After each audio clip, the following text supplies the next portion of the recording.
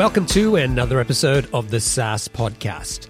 I'm your host, Omar Khan, and this is the show where I interview proven founders and industry experts who share their stories, strategies, and insights to help you build, launch, and grow your SaaS business. This week's episode is about a guy who was running a creative agency, but wasn't totally happy with what he was doing. He thought that the agency business model was kind of dysfunctional, and he wanted to run a more predictable business. But he didn't have a clue what that business was going to be. He made a list of what he wanted in his life, both personally and professionally, and he started to get really clear about what type of business he didn't want to build, and then sat back and waited for inspiration while he did some consulting work on the side to help keep paying the bills.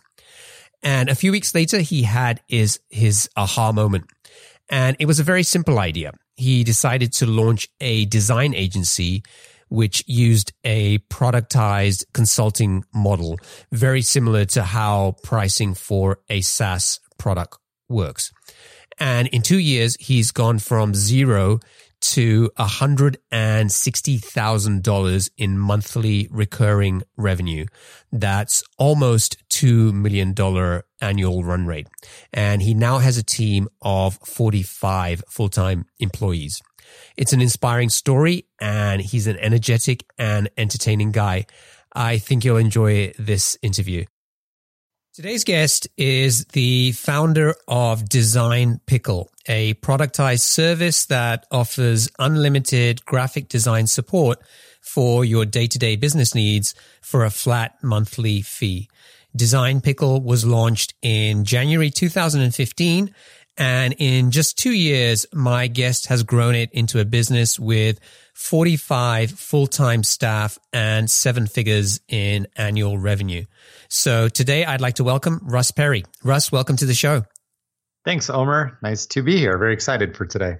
Now, I always like to start by asking what gets my guests out of bed, what drives them. Some people like to share a quote. Some people just like to talk about, in their own words. So what is it for you that sort of gets you fired up and out of bed every morning to work on your business? Having as much time as possible by myself until the kids wake up. So the earlier you must wake I up can early. get up, yeah. Oh man, dude. I was featured in the Wall Street Journal I wake up around 4 o'clock, 4 to 4:30, and it's literally it's the best time of the day. What time do you go to bed? Around 10 or so. I use the sleep timer app, so it always kind of varies of when I need to go to bed to be able to wake up around the right time. So I'm not like in the middle of a sleep cycle. Have you always been a morning person? No, it was children that turned me into one. I was the nighttime, stay up all night, work all night, go out all night guy, and then that just got annihilated by my loving daughters. How old are they? I have 3, actually. I have one who's 11, one who is 4, and one who is 1. Just turned 1 in October, yeah. So what do you get, like 2, maybe 3 hours in the morning from 4 o'clock? Oh, no, dude. That's like 1 hour, maybe 1.5 hours. Like they're early risers. So, oh my God. If I wake up anytime past like 5:30, I basically can get out of bed and then someone's up. So. Wow. All right. So let's talk about Pickle. So I gave the audience a little bit of an overview about it, but I mean, in your own words, just tell us a little bit more about the business. Yeah, I mean, yeah, you nailed it. We're a really straightforward service. Started it. I used to run a couple creative agencies back in my previous entrepreneurial days, and just saw a lot of businesses struggling with getting consistent, reliable, good quality graphic design help around the less thrilling, exciting things. Stuff like online ads, stuff for events, just the stuff that is necessary but not super sexy. And I decided to close my agency and thought, well, maybe I could offer this in a unique, more reliable model from a business standpoint. And took a stab at it almost 2 years ago, just saying, hey, here's what we think we could charge for on-demand access to a designer. And you can use it as much as you want. There's limitations with like, we don't do super complex stuff. I always say if you describe it in an email, we're in pretty good shape. And it's been awesome. We've found like a really solid niche, a really amazing community of clients, and just have provided some really just dependable help along their own entrepreneurial journeys. Why did you decide you wanted to kind of go down that path instead of having your own agency? Was it about kind of coming up with more of a productized business? Was it more driven by kind of your own personal aspirations or the type of business you wanted to run? What drove that decision? Well, it's funny, actually, this morning I did a whole presentation on this exact topic of like, how did I get to that point? And that's like a 2-hour presentation. The abbreviated answer is simply, I didn't know what I wanted to do. I had no clue what I was going to do. Like, agencies are fundamentally very dysfunctional business models. And I knew I didn't want to basically sell people on my ideas and then hope they pay me and like my idea, which is what a lot of agencies and consultants do. And I hired a coach, a business coach. I made a really clear list of what I wanted in my life personally, just the things I wanted to do, the lifestyle I wanted to have. And then I kind of turned that over and I said, okay, for me to be able to travel, which is something I'm very passionate about, I have to have more of like an online business. I can't have something that requires me to come in every day. And I just went through these outcomes and created this list of, I call them filters, that I needed to have true so that I could have this lifestyle. And one of those was that I was 30 or 29, 30 at the time. I didn't want to learn something new. So in the back of my mind, I knew it was something in the creative space. And I just had those lists and didn't stress. I did some consulting on the side to pay for life and my family and all of that. And one day I just had the aha moment when I was reading Dan Norris's book, 7-Day Startup. And he just sold it actually to GoDaddy, but a productized WordPress support site. And I was like, holy, like, this is it. I'm doing this thing. So what happened was I saw a similar model of a business that I knew I could do with my skill set. And I kind of mashed those two things together, my expertise and that business model, and outbirthed Design Pickle. So yeah, I mean, Dan was a guest on this show a while back. I think it was episode 36. And there are a lot of similarities, obviously, in terms of the way that Design Pickle has been kind of built. And that was a question I had for you, was whether you had used what he had done with WP Curve as a model for what you decided to do. So the aha moment actually was that I already was doing that in my consulting, and I forgot to mention that. So when I was consulting prior to discovering WP Curve, I wouldn't say I was like higher than doing the design work myself, but you got to remember, I had 20 something employees at my other creative agency, and I hadn't been doing design in a long time. So all of a sudden I had these consulting clients, and they were wanting me to do everything from a brand strategy to a website to a WordPress theme to a business card. And the small stuff, frankly, sometimes takes up the most time. So I actually hired an outsourced team, put everybody on a ticketing system, and just said, hey, clients, if you need a sales sheet, here's your email, go. And it wasn't complex. Anyone can do it. And that started to scale a tiny bit. I had a few more clients using it, and it was working well. And then that's when I read the book, and it was like, oh my gosh, this is how they do it. And this is what I'm doing. I have this. So I already had it running. And that was just the motivation and the awareness that this could become something bigger than what I had previously thought. Wow. Have you read a book called Built to Sell? So I read that after I had launched Design Pickle, and reading that book, it was like reading my life. And I was just unfortunately, he had a much better outcome than like, he sold his agency. I think, I forget the ending. And like, I read that, but it just was like, oh, thank God I got out. Like I made the right decision. Oh, I felt almost like I dodged a bullet. And I was like, just so thankful that I had figured this out when I read that book. I was just about to say, I mean, it kind of sort of going through your story, it reminded me of that book. Yeah. And it's like a biography. I mean, you could swap out the details or the names, and that's like kind of what happened. I just ended up creating something slightly different than a logo company, I think is what he created. I think once folks have heard this interview, we'll link out to the book as well. And again, John Warlow, the author, he was a guest on the show as well some time back. So we'll include the links to that. But yeah, I think it's just incredible parallel from going into a guy who is running a design agency or some kind of marketing agency, doing everything for clients like you described. Oh, yeah. And then someone saying to him, no, just do logos. And it's like, what? How can I possibly build a business just doing logos? But there's a lot of sense behind that. And I think we probably can we'll just tell your story. That will explain the book. Yeah. Well, the thing is, it's like logos. That's so boring. And like what we do, it's like I mean, we do a lot of stuff, but I mean, a lot of it is not exciting, but it's like, hey, we're doing really, there's a lot of people that need the boring stuff.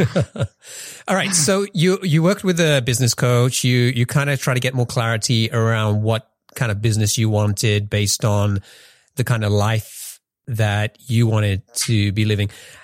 You talked about having that aha moment. I'm wondering, how long did it take from the point where you started thinking about wanting to run a business to getting to that aha moment? And you said that you didn't stress too much. You were doing some consulting along the way to kind of, pay the bills and keep things going.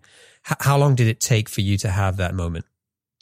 The whole process from aha to paying clients was less than 30 days.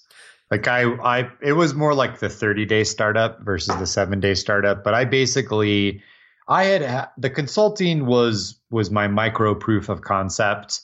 And reading the book and realizing that, hey, I'm onto something. And frankly, going back to those lists that I had mentioned earlier and double checking, will this allow me to still be in alignment with this lifestyle that I wanted? And it did. And it was so very supportive of that. All the way down to me saying, hey, I want a recurring revenue type business, frankly, because I spent 8 years chasing invoices and I didn't want that anymore. So I went back, it matched my checklist, it supported my lifestyle.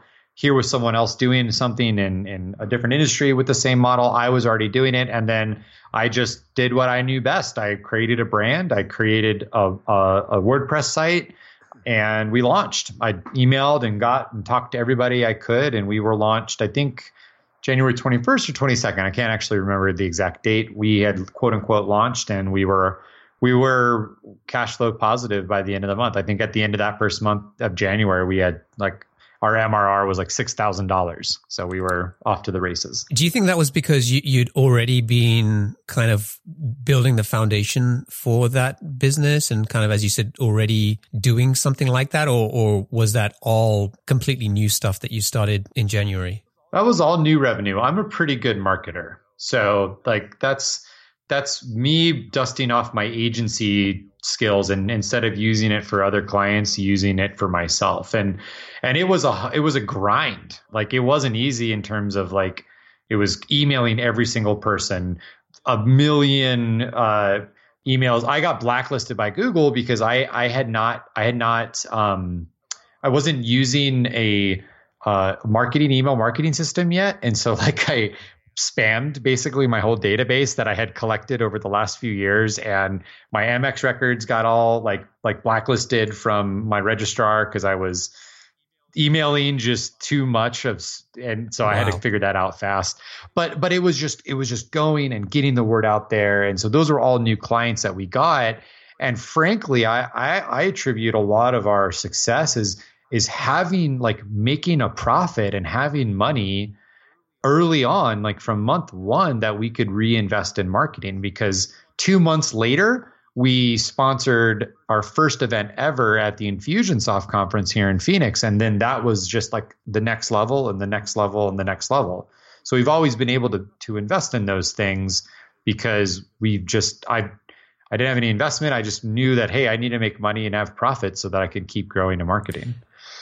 Did you have full-time staff working for you in January, or like what was the setup of the business at the time? I had no full-time staff, including myself, in the sense that I was not taking a full paycheck. Like I was taking some money, but I still had a book of consulting clients through this. And I didn't go full-time aside from our team in the Philippines. So our team in the Philippines, where our design team is, they were working for me full-time pretty quickly with, I'd say, the first 30 to 45 days. I didn't go full-time until June 2015. That's when I was able to financially quit all my consulting and then go full Pickle. And it wasn't until August of 2015 that I was able to hire another staff here in Arizona. You said you emailed like everybody you could think of. Was that the kind of the primary way that you ended up getting your first however many clients? Yep. It was just elbow grease, just getting out there and saying, hey, here's what we're doing. Having a pretty ridiculous offer that really caught people's attention and people would try it out. And that's always been our sales strategy, is really just try it out, like see if it's a fit for you. If not, no problem. You can get refunded. So it's just such a low risk proposition. We were really lucky that we had a lot of people giving us a shot. I mean, we still have clients like from day one that still use our service. They got in at a lower price point I won't mention because we've raised our prices since. But you said it was a ridiculous offer. What was it? You were just going like seriously low with the price, or there was some other aspect to the offer? No, in comparison to the buyer's experience of purchasing design services. So up until we came onto the market, no one has really ever heard of a flat rate graphic design company before. So it was very disruptive in terms of like our sales offer, just the model itself. And our price point was super low, to the point where you're like, well, I could get this company's services for a whole month for really what I'm paying my local guy for a few hours worth of work. I might as well try this out. First month, you hit $6,000. A lot of grinding, just kind of getting the word out. Then you mentioned the Infusionsoft event. Tell me a little bit about that. I read somewhere that was that the event where you dressed up as a pickle? Yeah. So that's like an infamous event in a lot of people's lives.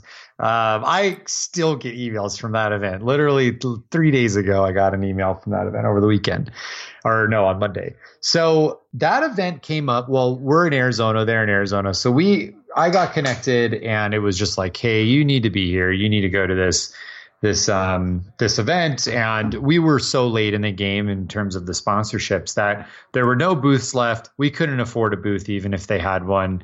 And so I negotiated, hey, how about we hand out pickles at lunchtime? And they're like, all right, cool, whatever. That's a weird idea, but we'll do it. So I bought the world's most expensive pickles because I couldn't bring my own pickles. I had to buy them through the convention center, and they were like astronomically marked up. But then I was like, well, one of my high school jobs was like being a mascot for the AAA team in Tucson. So I was like, well, I'll dress up as a mascot. I'll buy a pickle outfit. And then I took it one step further, and I found a Mexican popsicle cart, which are pretty predominant in, West Coast, but it's like a little cooler on wheels with the bells. And I put some graphics on the side for Design Pickle, and I literally just rolled around lunch like ding, ding, ding, who wants a pickle? Ding, ding, ding, ding, who wants a pickle? And these pickles were individually they're wrapped in plastic, and then we rubber band like a flyer around them. So it was just this like bizarre dude, grown man handing out pickles, and then it kind of becomes a conversation like, what do you do? But honestly, I couldn't even collect a lead. I didn't even collect a business card because people were crazy about the pickles. I mean, it was as if I was handing out $100 bills, and people were coming up to me the next day like, oh, here you have pickles. I need 3, like the staff of the convention center. So we handed out like, I think 600 plus pickles. And I could have handed out 5,000 if I had enough. Well, like it was nuts. What are you, like the Richard Branson of Arizona, like doing all these stunts with the car? Well, because we were chatting about this before we started recording. Like my 8.5 agency year career, I basically worked with boring technical companies, always pitching really creative ideas, only for them to be just completely gutted by the time they got to approval. That it's like I'm a pent up creative that never got to express any creativity. So finally, now that I'm in charge, I could do whatever we want. All right, so I want to make sure we kind of pick your brain a little bit in terms of what you've done to grow this business, and I mentioned at the intro that Design Pickle was a 7-figure business, but I think we can get more specific, and I think you're okay with that. That currently you guys are doing about $160,000 in monthly recurring revenue. Correct. So I really want to kind of talk about what were some of the biggest drivers that have helped you to achieve that? And obviously a lot of grind and hustle in the early days to get the initial traction and the word out about the business. We kind of talked about the Infusionsoft event, and I know that events are also a sort of a part of your kind of growth strategy. But what were the other kind of avenues that you guys have taken to grow this business and get it to where you are today? Yeah, well, this is not like a tactic or a tip, but I will say we looked at what our clients or our potential clients were the most frustrated about within our space. A lot of it had to do with communication with their designer. And so we created a system and a product that just solved like such a frustrating piece of the design process. And so first of all, it's just like delivering on what we say we're going to do. And that, as simple as it sounds, doesn't happen in the design industry by a wide margin. There's a lot of broken hearts in the design industry. And so that was the first thing. The second, which then is more tactical, is we've done a lot of acquisition on Facebook. And that is because a lot of times, the best ideal client for us, they have a designer, they have an in-house person. They're not actively looking for someone. So we never really had success on Google because AdWords was always finding if you're searching for designers on Google, you probably don't have a lot of experience and you don't make for a very good client for us. So Facebook, we found, was a good place to sort of find people and interrupt whatever they're doing and get them starting to think about, oh, maybe I do want to try a new design service. Or when their designer goes MIA for a week and they're freaking out, they see these ads and they're like, okay, we're going to try Design Pickle. Okay, so let's kind of talk a little bit about let's start with Facebook. So that's kind of like the sort of straightforward piece. And I think it's something that you still do today, right? In terms of continuing to use that as a sort of a way to acquire new customers. Tell me a little bit about like how do you like what's the experience that somebody sees? Is it just like a big pickle pops up on their screen or what? Like, well, we're always testing stuff. And so we've really had kind of three approaches. The first is the disruptive approach. It's like a dude in a pickle, like pops up on your screen. You're like, what is this? So that's kind of our first tactic. And then from there, it's thinking about more contextual stuff around target audiences. So maybe a message for, like, we really are popular with gyms. Like if you have a physical brick and mortar gym, they're always doing online content, social media stuff. So we might do a sample work or like a case study around them. But it's softer. It's not do a demo. Like we used to do demos, and the demo is like me talking for 20 minutes and then pulling up my email and being like, all right, well, here's how it works. You basically send an email.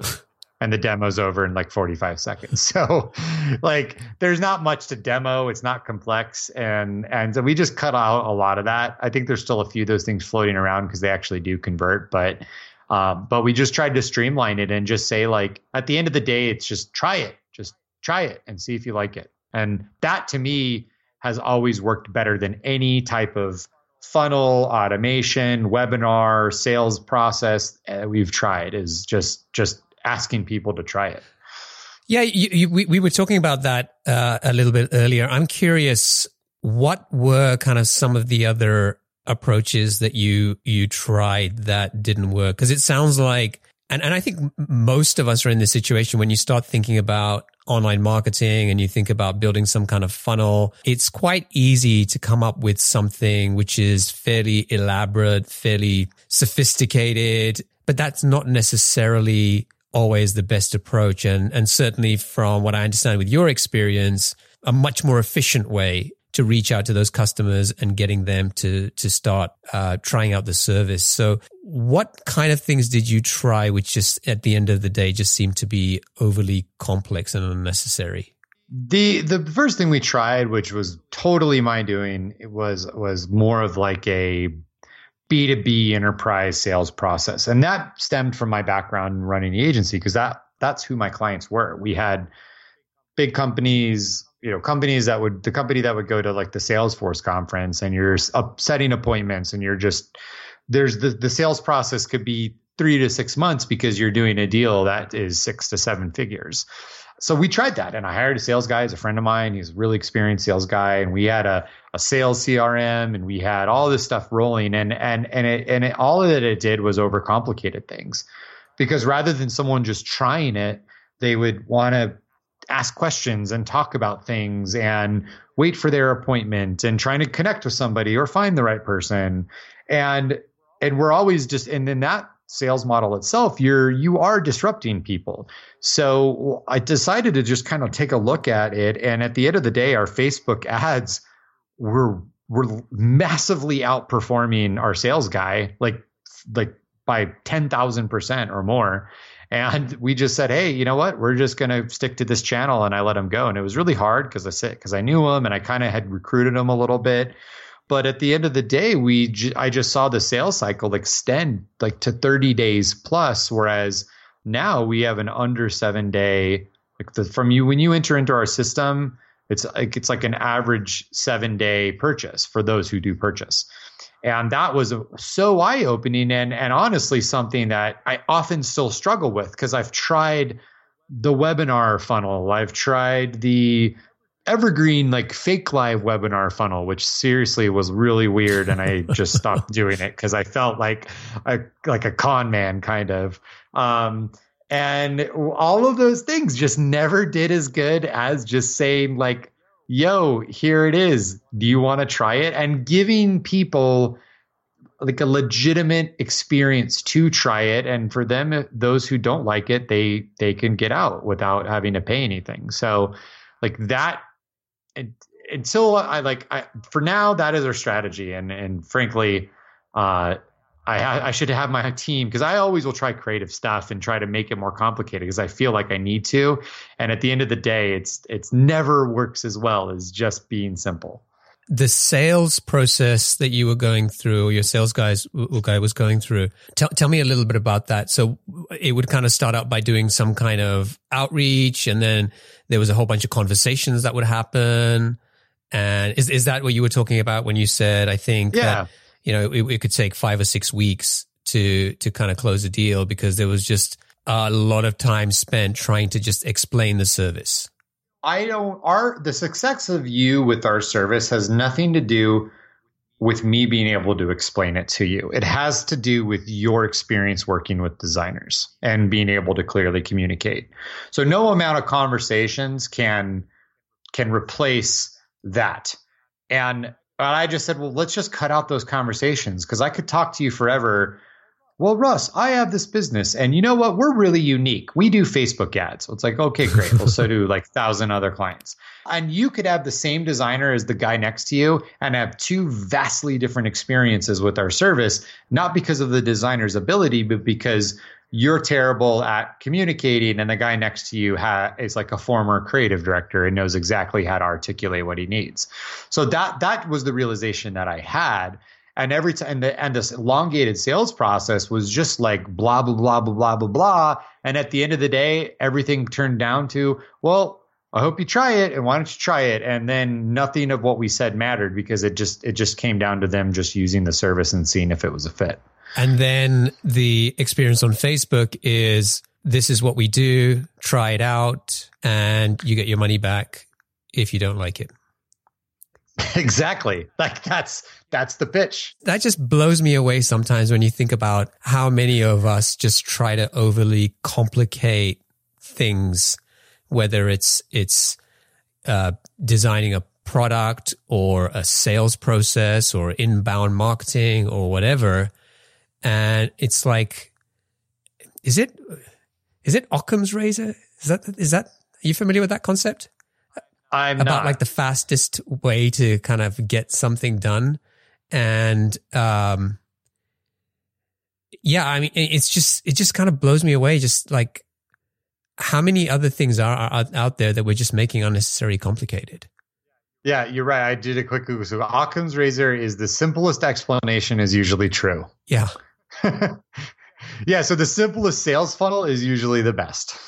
Yeah, this is fascinating stuff. Now, I will say, like, to all the SaaS guys and everyone listening that are like forging the trail ahead on new ways of doing things, like, we just do design. So it's not like I'm trying to convince you to do some new automation or some new business process that you've never even thought of before, which does require like, and that's where I fell down, is I thought I needed to explain it. But at the end of the day, I'm selling something that most people in business have had an experience.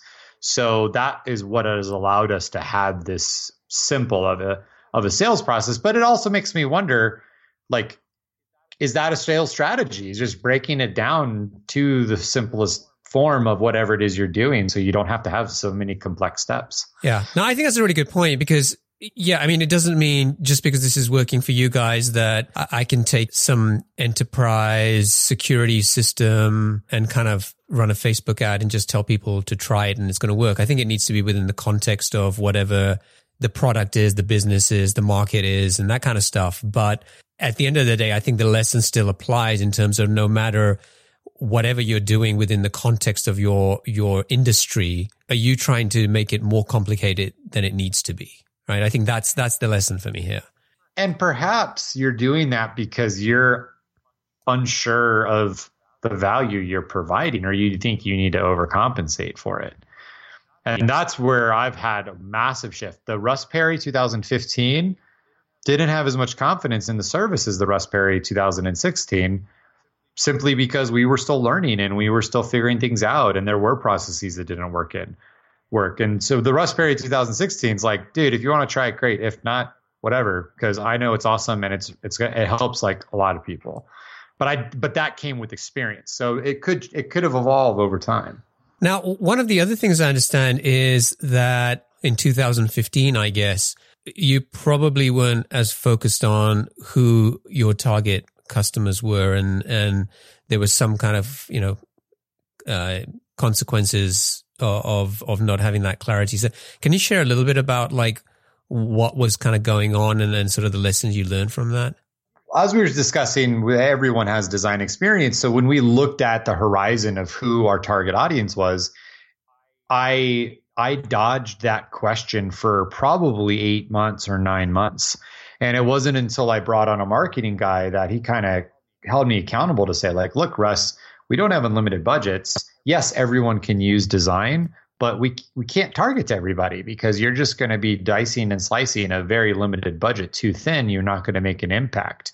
So we tried several times to narrow in our target audience, and it was an interesting process, because we were really, really at one point last year focused on in-house marketers, someone with a company credit card, someone that had just a strategy that they're doing and working through, and they needed ongoing stuff.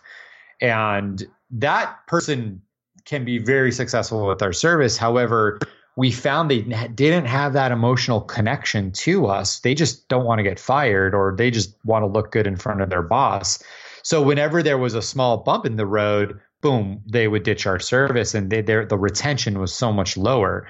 Whereas if we were working with an entrepreneur or a small business owner, someone who's just more emotionally vested, when we hit that bump in the road with the creative process, which happens, it's reality, they would be like, okay, cool. Like, let's just keep going here. Let's fix it. They would roll with it a lot better. And, we would keep those clients. So that's then when we finally shifted to say, well, really, we want to be focused on more that small business demo of someone who's going to be using our service, but has an emotional investment to the outcome of whatever we're creating.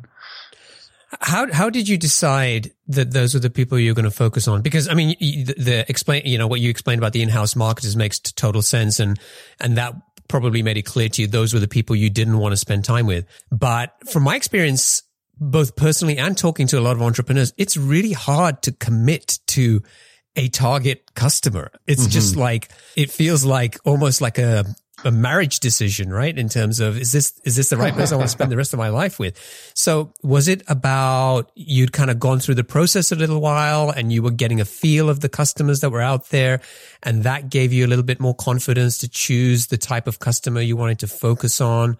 Would it have been much harder if you tried to do this at the beginning, let's say in January 2015? I don't think it would have mattered. I think we would have been just as successful, even more so, had we picked, because we could have focused.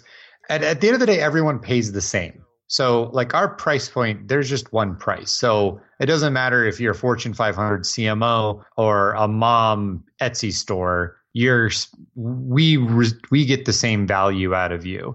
So it didn't come down to really money initially. It came down to happiness, which I know is not a very measurable thing, but who was the most thankful or grateful for our service? Who was happy with their designer and liked them and communicated with them and didn't treat them like a faceless robot of design production? And that was the small business space. But what we then found out was, okay, within that, we wanted to go after a more established business that isn't just trying to launch and figure things out, because that's hard. They don't even know what they're doing, so it's hard to instruct someone on how to help them. It was that established entrepreneur who's been around for a few years, who's growing, who's expanding their team, and we can come in and connect with them. And again, not measurable, like people that think we're funny and have a good sense of humor, because that actually helps out a lot. Like if you people we connect with on a humorous level, we trust more. And back to where if things go wrong, we had that layer of trust, then they're not going to bail on us. They're going to say, okay, cool. Well, that sucks. That happened, but let's keep moving forward. So I know that's not super clear, but that really was the conversation. Like, okay, who do we like working with the most? Who likes us the most? And who's not a pain in the ass? That's a very important factor. It was. You know who's the biggest pain in the ass? And I love them. I love all of you. If you're listening to me and you're in this scenario, are agencies. They do get the most value out of our service because their volume's a lot higher. But it was an interesting realization that they're usually not the end decision maker. So our communication would get mixed up, where they would present it to a client and it would be different than what they thought. And then they would be pissed at us because it wasn't right and their client stressed out. So we will happily have them sign up, but let's just say they're not usually as successful with our service as a small business owner. And I think the reason this is an important point in terms of focusing on people who are the happiest and you can deliver the best experience to is, I guess, number one, you already mentioned that a lot of the people who were customers from day one are still customers today.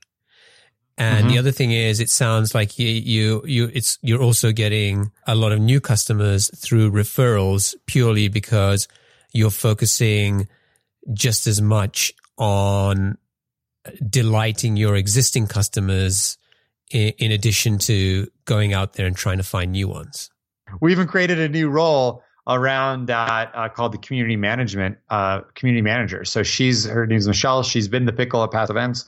She's in charge of just like making sure our current clients are taken care of and making sure that we have them in our sites and that we're not just churning and getting new people and abandoning them, but really delivering a great experience.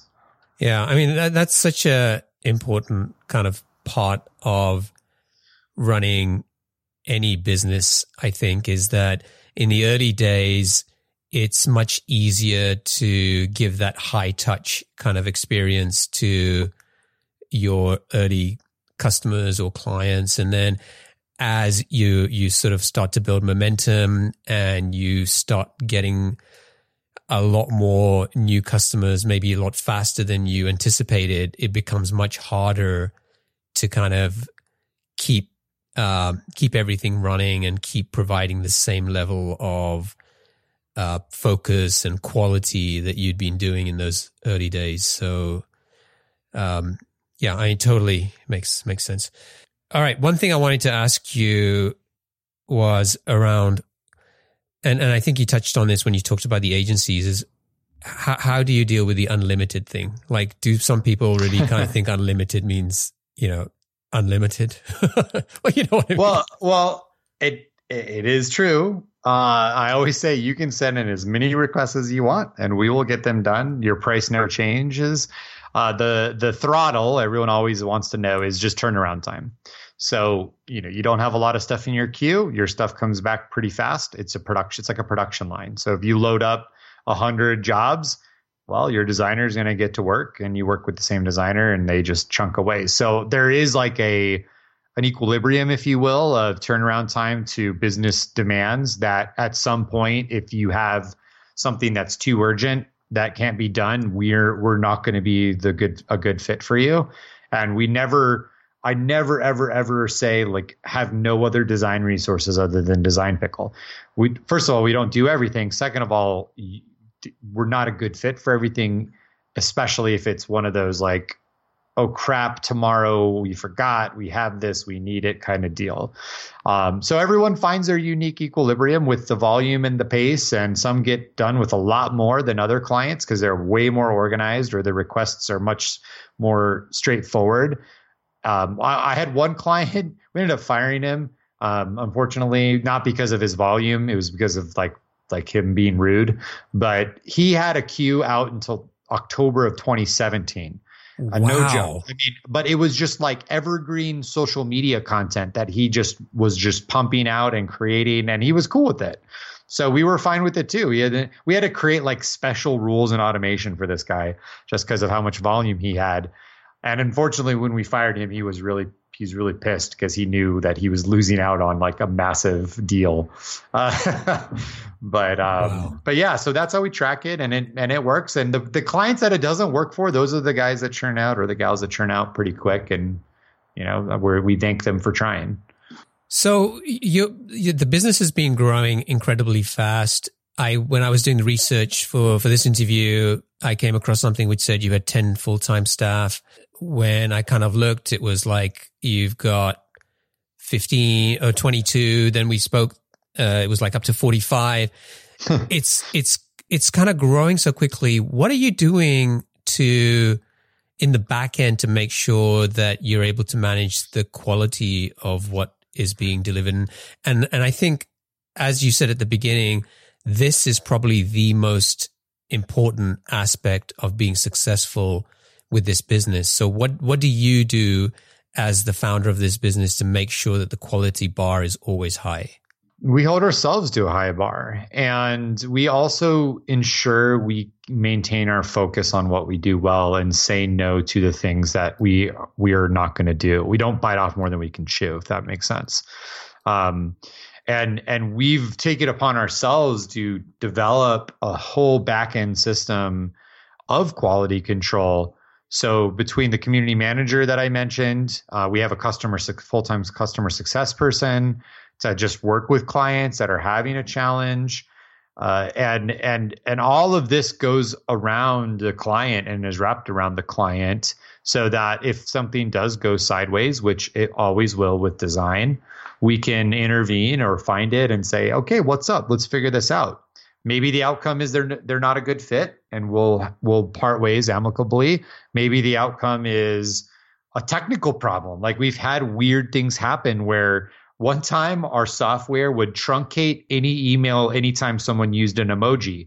So like any point after that, the email was erased. So we would fulfill these design requests and get this negative feedback that like, you're not listening, and we're just going insane. And we're like, what is going on? And we finally figured it out and fixed the emoji bug, is what we called it. But unfortunately, when you're just one-on-one with the designer and you don't have a lot of graphic design experience, when those problems happen, the designer doesn't have business experience. The purchaser, the client, hasn't worked with a lot of designers, and they end up both just saying, "Screw you, you suck," and that's the experience somebody has. And so we want to change that. And my happiest moments, I kid you not, is when a client cancels because they're hiring a full-time designer, or they're now confident enough that they're able to grow their business to the point, or we've made it that impact. And we get a lot of those. We call them the happy cancellations. But that's something I've been adamant about and wanting to change. And frankly, the trolls and the haters online, which there's a lot of them for us, I always come back to is it's like, look, if every designer was amazing at providing an amazing experience and amazing work, we wouldn't be in existence. Problem is they're not. So that's the space we occupy, is to help people gain that experience, get what they need, and not give them a headache, and do it in an affordable way. I love it. It's time for our lightning round. I'm going to ask you a series of questions. Just try to answer them as quickly as you can. Ready? I was, and then like it's time for the lightning round. So yes, okay, go. Bum, bum, bum, bum. All right. What's the best piece of business advice that you've ever received? Focus. What book would you recommend to our audience, and why? The Inevitable by Kevin Kelly, because it'll blow your mind. It's all predictions about the future. What's one attribute or characteristic in your mind of a successful entrepreneur? Ooh, detail-oriented. What's your favorite personal productivity tool or habit? Does waking up at 4 a.m. count? I think so. I think that on its own you should get some kind of gold star for that. I will add in one more: meditation. Cool. What's a new or crazy business idea you'd love to pursue if you had the extra time? I don't know if it's a business idea. I really want to produce a high budget rap music video, like at some point in my life. So I don't know if that counts or not. I got to come down to Phoenix and hang out with you. It just sounds like it would be just such a fun day. What's an interesting or fun fact about you that most people don't know? Oh, I have played drums with Green Day. And finally, what is one of your most important passions outside of your work? Traveling with my family. I love them to death, and I love giving them new experiences. Awesome. Russ, it has been an absolute pleasure. Thank you for making the time to do this. Thank you. Now, if people want to find out more about Design Pickle, you can go to designpickle.com. And if they want to get in touch with you, what's the best way for them to do that? You can first go to my personal site, russperry.co, and you can get connected there. And then on social media, just at Russ Perry on basically any channel possible. Love it. Russ, thanks again, man. I really, really appreciate you making the time. I really enjoyed this conversation, and I'm not joking. It's like you're going to be one of the first people I'm going to kind of look up when I'm down in Arizona, but it will not be at 4:00 in the morning, I'm afraid. and just make sure it's between basically now and March, or October to March. That's when you want to come down. Because of the weather? It's so hot after that. The summers are brutal, man. It's like 120 degrees. You know, when you live in Seattle, we did this for quite a while because we used to just get so fed up with the weather here that we were happy to go to like Palm Springs in August. And for people who are not familiar with that, it was like we'd go down there and be like, 110, 115 degrees Fahrenheit. And we were okay with that because we were just so deprived of the sunshine and the heat that anything that was a couple of hours away seemed like, an attractive proposition. And then after a few days of that, you realize it probably wasn't the smartest decision in the world to like. Yeah, well, and you could just go to a pool or something. Like that's what everyone, like, they complain about the heat, but then 2 minutes at a cool pool and there's a million of them and you're fine. Yeah. Cool. Thanks. And I wish you all the best. All right. Thanks so much, Omer. I had a fantastic time on this interview. Me too. Cheers.